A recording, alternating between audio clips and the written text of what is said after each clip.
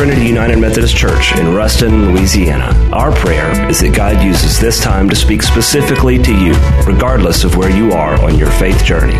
We'd like to also invite you to worship with us every Sunday morning at 10:45, either in person or online at www.trinityruston.org. Thanks for listening. So last Sunday, we made a plea for two things. If you're interested in preaching for the Oak Grove, Gibbsland charge, or for Jonesboro, we need folks to volunteer to preach. Yes, you can do it. We're having a workshop next Saturday, the 26th, from 9 to 11 in the Fellowship Hall. If you're curious, we invite you to come to that workshop, find out what all this is about. We'll share some resources, some ideas. You are under no obligation. You can walk in and be anonymous. If you have signed up to preach, this workshop will also serve as the orientation for these are the things you do, like the mysterious thing of how the bulletins get from our church office to the churches where we're doing the worship services. So it'll be very pragmatic. So that's from 9 to noon next Saturday in the Fellowship Hall. Since it's a Methodist gathering on Saturday morning, donuts and coffee will be available. So I'm looking for you, and some of you I'm going to look at, and I'm going to make you feel guilty until you finally say yes, because you know you want to say yes. The other thing we asked for were golf carts. Actually, we asked for a golf cart for security reasons, so Robert wouldn't have to walk everywhere. Well, not only did we get one golf cart, we got two golf carts given. One is slightly used. It was only a fairway golf cart. They didn't go off-road, look for lost golf balls. The other one is going to be brand new because of your donations. Now, what this means is, yes, we're going to start a golf cart hospitality ministry. So if you've ever wanted to drive a golf cart and you're a fairway golfer, I don't want anybody that goes off-road looking for their golf balls in the golf cart. But we're going to start helping folks get to their cars and back and all this stuff. It'll take us a little while to put that together. But if you're interested, guys, gals, licensed drivers, you too can be a part of the golf cart hospitality ministry. But thank you, Trinity, for your generosity in providing this resource that we'll use to express our grace and hospitality.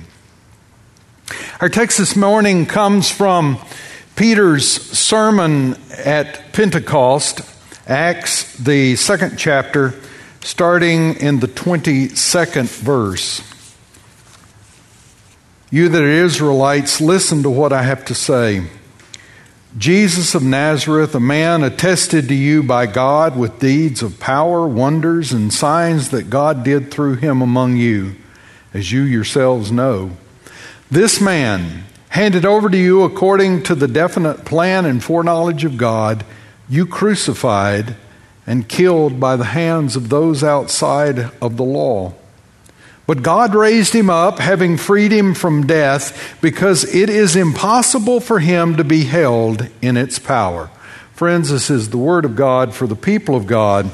Thanks be to God. Amen.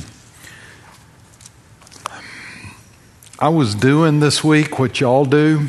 I was waiting for something, and I was in this position. Or is it this position?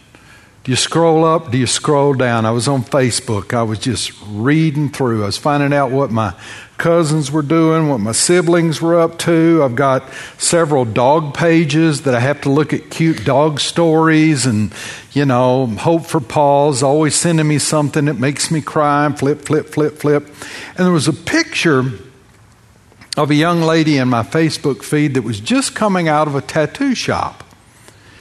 And she was showing off her latest tattoo. She had tattooed a fork right here on her forearm, a dinner fork. And her picture had the story about the fork under it. The fork story, many of you've heard. It's a familiar story. Preachers love to tell it. It seems that there was this young woman in a certain church who was diagnosed with a very critical, turns out to be a terminal illness. And when she found out the news that her time was going to be short, she called her pastor and said, I want you to come talk to me. So the pastor shows up one day at the appointed time, and they sit down together, and the young lady explains her illness, that she knows she's not going to get better. The doctors have given her a very short window of time to live. And she wanted to talk about her funeral. She wanted to talk about the scriptures to be read, the music to be sung. She had it so mapped out, she even told the pastor what she wanted to be dressed in her casket. And they talked and they cried and they prayed and they dealt with the severity of her illness, the short time she had, and her request. And the pastor was getting up to leave, and she said, "Oh, preacher, I almost forgot the most important thing. When you lay me out in the casket, I want you to make sure that they put a fork in my right hand." He said, "Excuse me?" "That's right, I want a dinner fork in my right hand."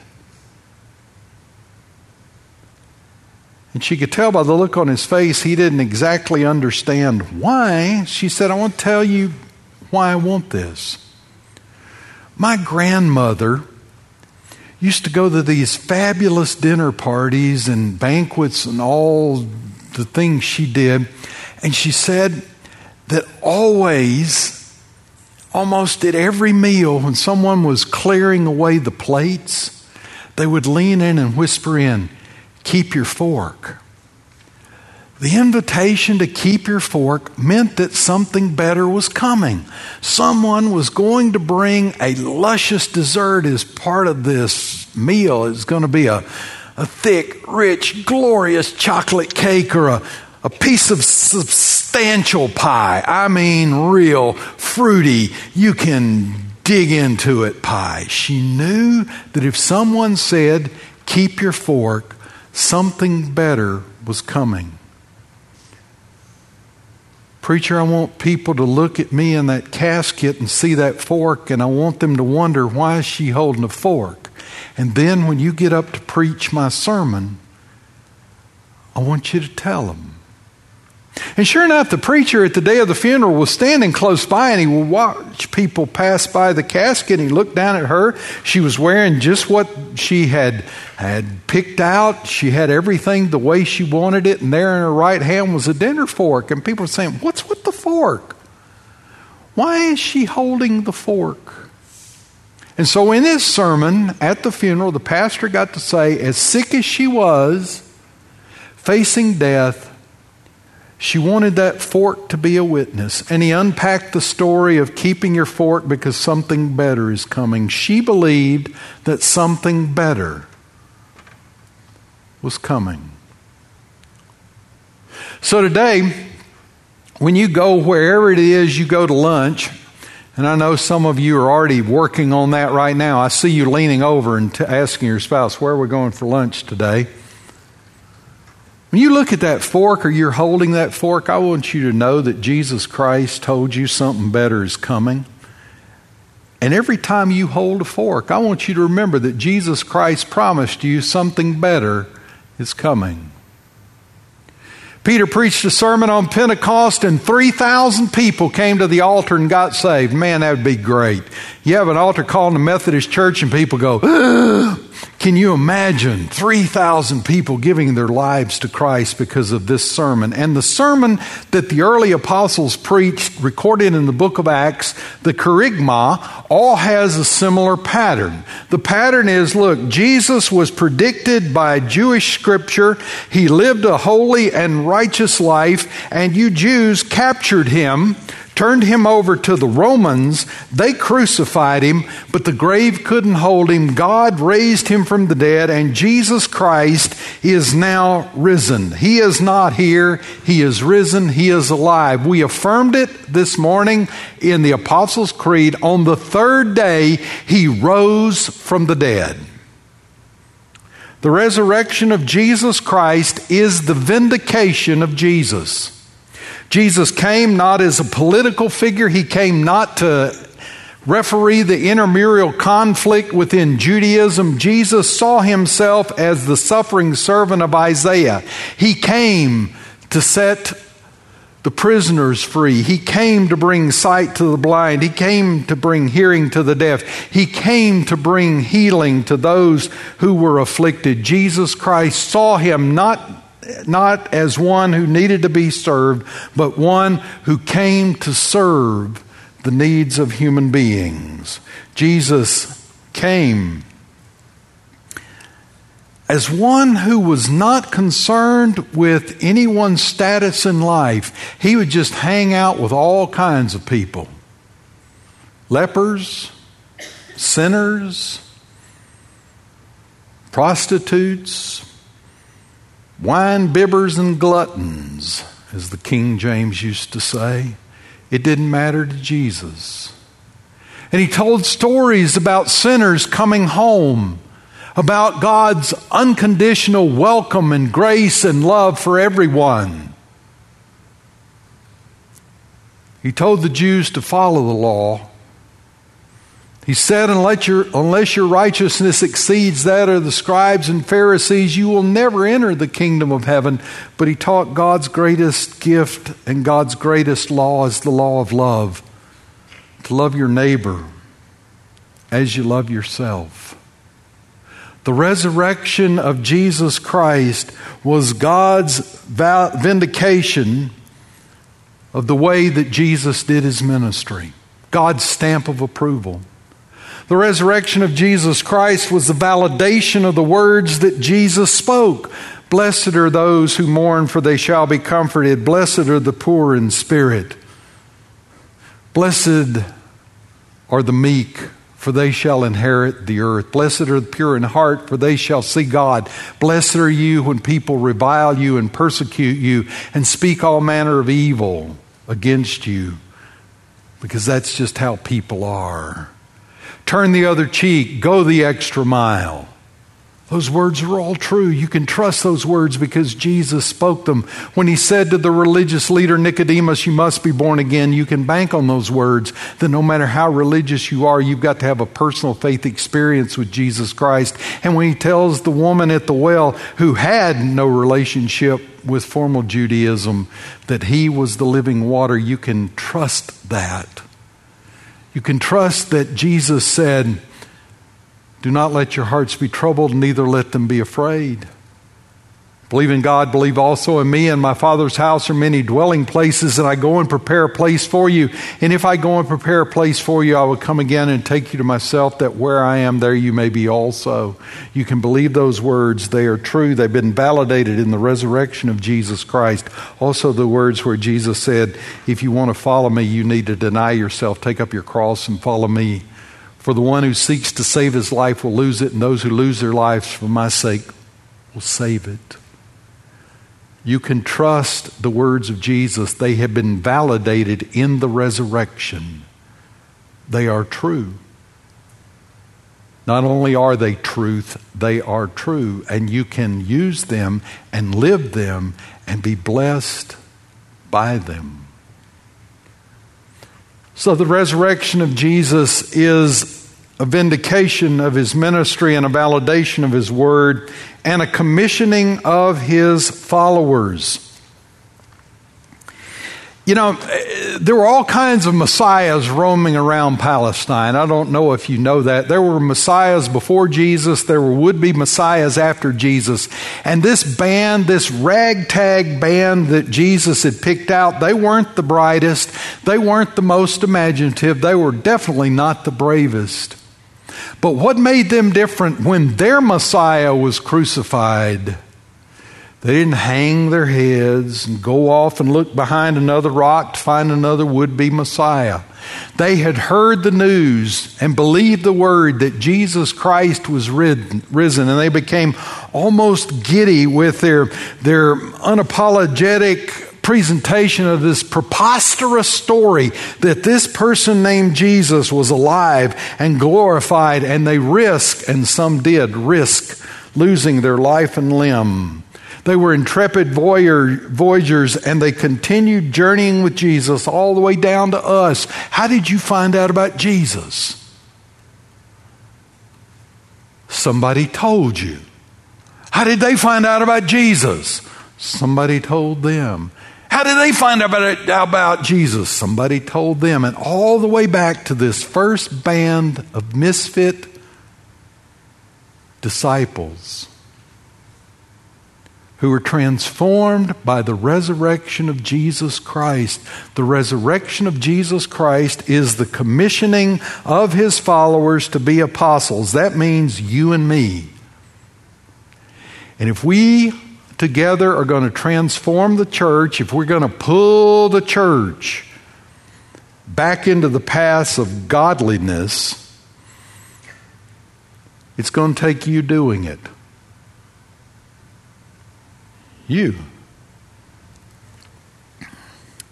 I don't know how long it's been now since I challenged y'all to make a phone call. That's all I wanted you to do, make one phone call. I've heard phone call stories that are so true. I wanted you to call one person, just one person, who you hadn't seen in church for a while, and invite them to come to church.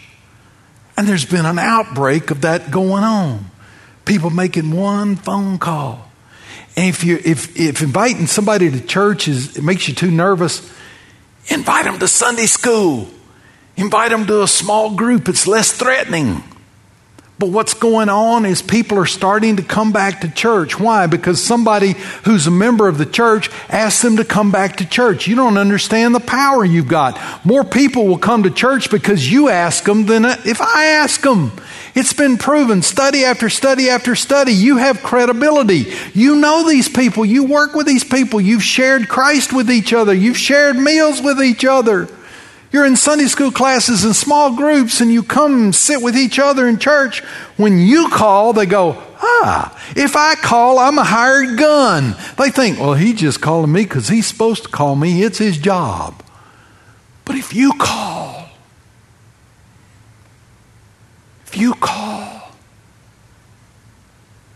people start coming to church. One guy came in my office last week. The preacher, I didn't make one phone call. I made 2 phone calls. And guess what happened? Last Sunday, they were both in church. Good work, man. And what happened today in the traditional service, obviously, I know because I've already preached this sermon once. I was sharing this story, and somebody came up to me at the end of the service. Preacher, I made a phone call, and that guy didn't come to church. And right after Sunday school, I'm going home and calling him. I'm going to say, where were you? You got it.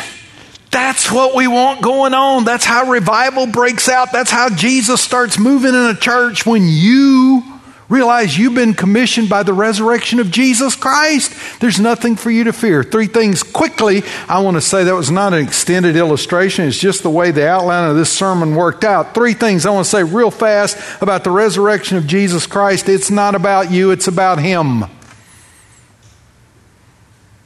Because invariably you talk about the resurrection of Jesus Christ, and the first question is, well, what kind of body do I have in my resurrection? Not about you. It's about Jesus. It's about God having power, that Jesus was raised by the power of God. Romans 8:28 is one of those misunderstood, mistranslated passages of Scripture. God works everything together for good. Everything's good. Romans 8:28 in Greek, the most important words are 2 of them that are right there together. God works. Whatever's going on in your life, God is a resurrection God.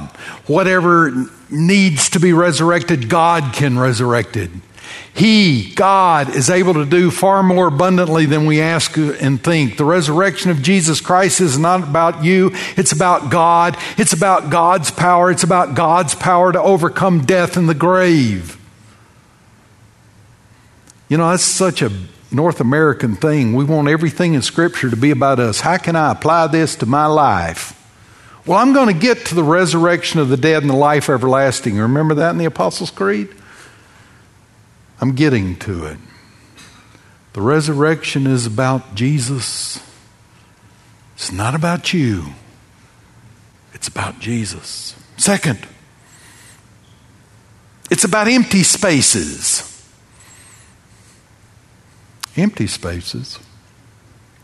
We believe in Jesus Christ, His only Son, our Lord, who was conceived by the Holy Spirit and born of the Virgin Mary. We've got the birth. He suffered under Pontius Pilate. We've got the cross.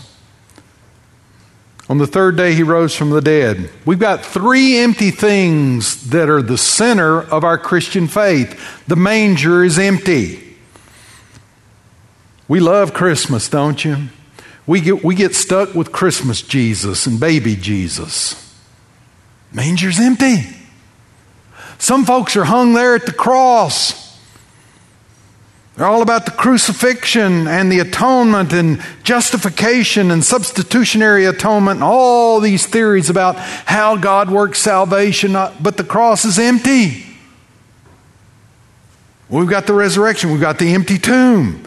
Empty manger, empty cross, empty tomb. What does that mean? It means God does not leave calling cards except in your heart.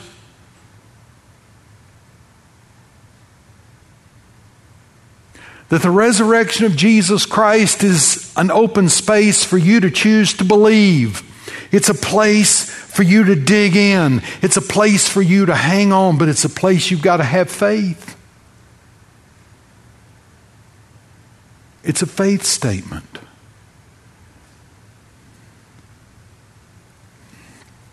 I believe in the resurrection of Jesus Christ. I don't believe they're talking about, it was the Spirit of Jesus. I don't believe they're talking about reanimating a corpse. I believe that Jesus received a glorified body. It's a different kind of body than He had on earth. Jesus could do cool things. He walked. He ate. Oh, I'm so thankful that there's stories of Jesus eating post-resurrection. That gives me hope.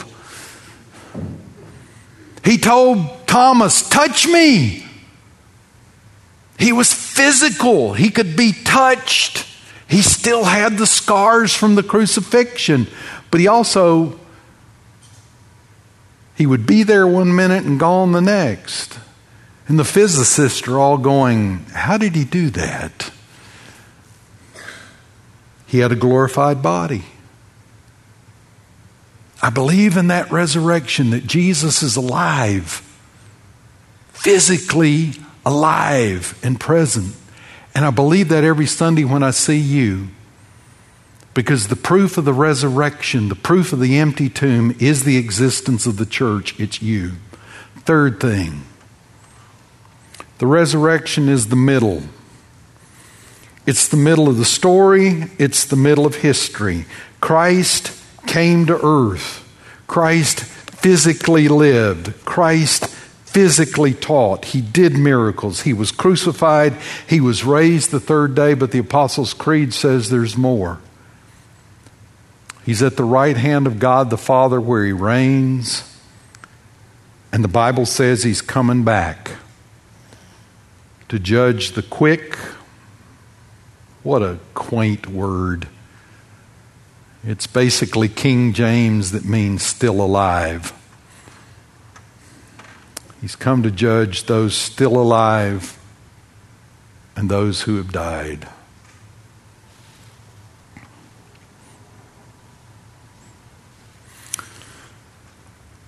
You think about judgment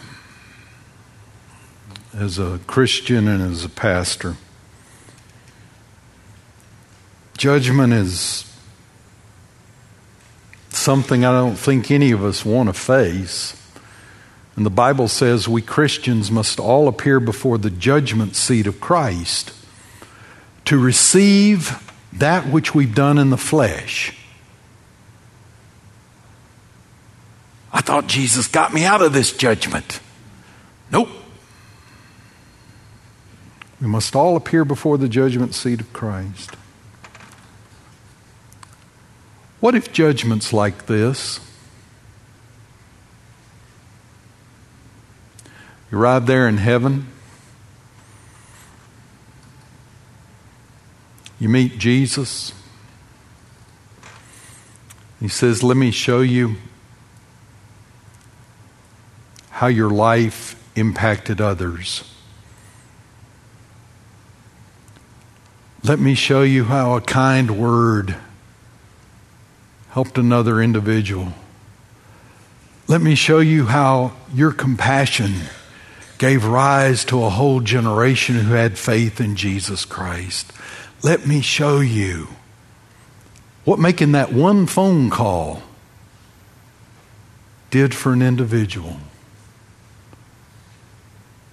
You and I here in this life never get to completely see what our faith in Jesus Christ, what our sharing of God's love and grace, what that does for other individuals. But I think that's part of what it means to say that Jesus will judge the living and the dead. Jesus, the one who died for us, the one who loved us and loves us, is going to judge us in a way that we will eternally be encouraged. The resurrection of Jesus Christ is the middle of history and of your life. Are you living your life and exercising your faith as one who believes that Christ is risen, that Christ is alive, that He's dwelling in my life and in yours? Would you stand and pray with me? We thank you, O Lord, for the resurrection of Jesus. We thank you that the tomb was empty because Christ wasn't there. He was risen. And that risen and glorified Christ lives and dwells with us. O God, let us be faithful to the resurrection truth that dwells in us in the person of Jesus. We pray in His name. Amen. Thanks for listening to the Refuge Podcast. To find out more about the Refuge and Trinity, visit us online at www.trinityruston.org.